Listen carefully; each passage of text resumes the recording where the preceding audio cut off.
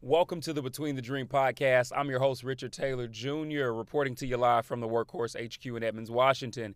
It's the midweek message, and I am so stoked about it today. Oh, man, I'm starting to use the white people verbiage. I'm stoked, guys. I'm pumped. I'm really pumped. No, in all seriousness, though, the G in me is really happy, and it's time to turn up. So, with that being said, y'all see my code switching right there? My vernacular change? Haha. I be teaching, man. Y'all just got to be listening. Look, before we get started, I want to say thank you to everybody who's tuning in, whether new or returning.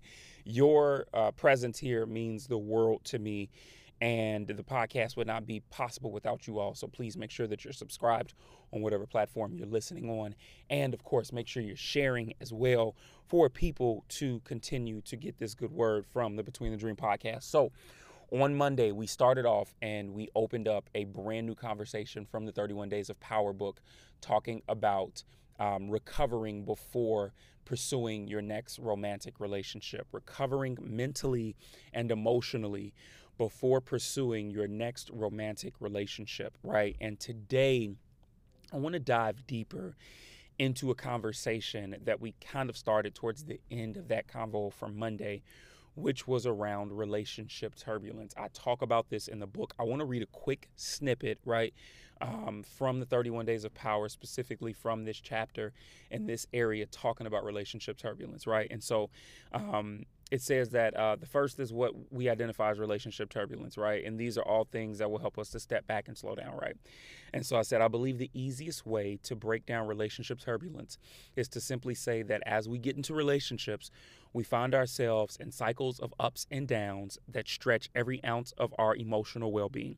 You've probably seen it before, whether in your relationship or someone else's, but usually things can be good for a while and then they swing down and then back up and they're good again.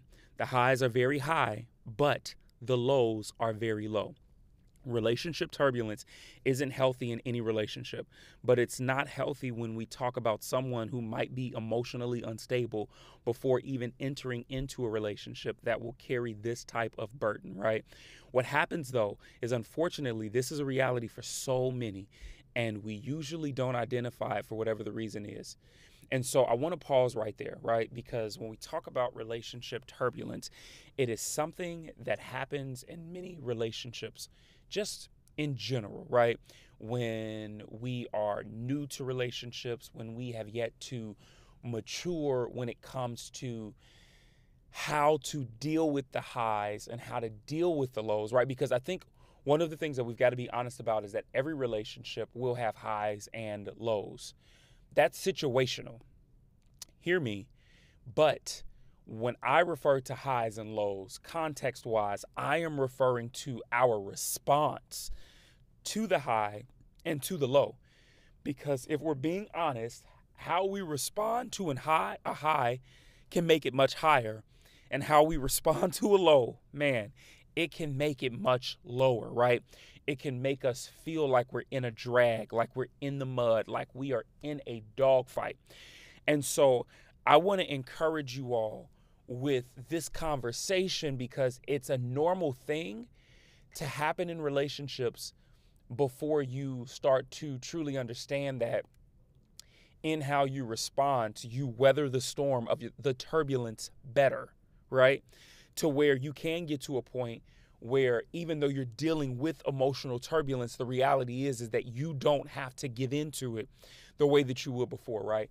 And so this is something that I want us to continue to consider and remember. But with what I stated there in the book, it's going to be very, very important for those of us who are already emotionally unstable, who maybe were coming out of a relationship that gave us so much trauma and so much mess, and we have yet to recover. We are still dealing with the ebbs and flows. We are in pain. We are hurting.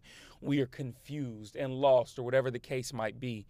And I just want to let you know that this is such an amazing reason, if nothing else, why you should take your time before hopping into your next relationship, because of the fact that it can help you to avoid the relationship turbulence that can come with a relationship that you're not ready for, right?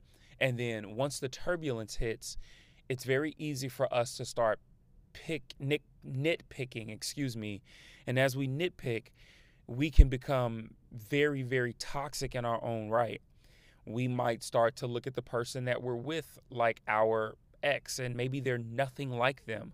But because of what we're experiencing, because of the fact that the traumas that we dealt with in the past are still unresolved, what we're now finding out is that the issue was never with the person per se, but it was actually us not taking the time to get our bearings together to heal, to get better, to make sure that we are able to not only sustain the space that we're in as far as a new romantic relationship is concerned, but beyond that, making sure that we are stable enough to handle the next romantic relationship. And so I want us to consider this today, asking a very simple question.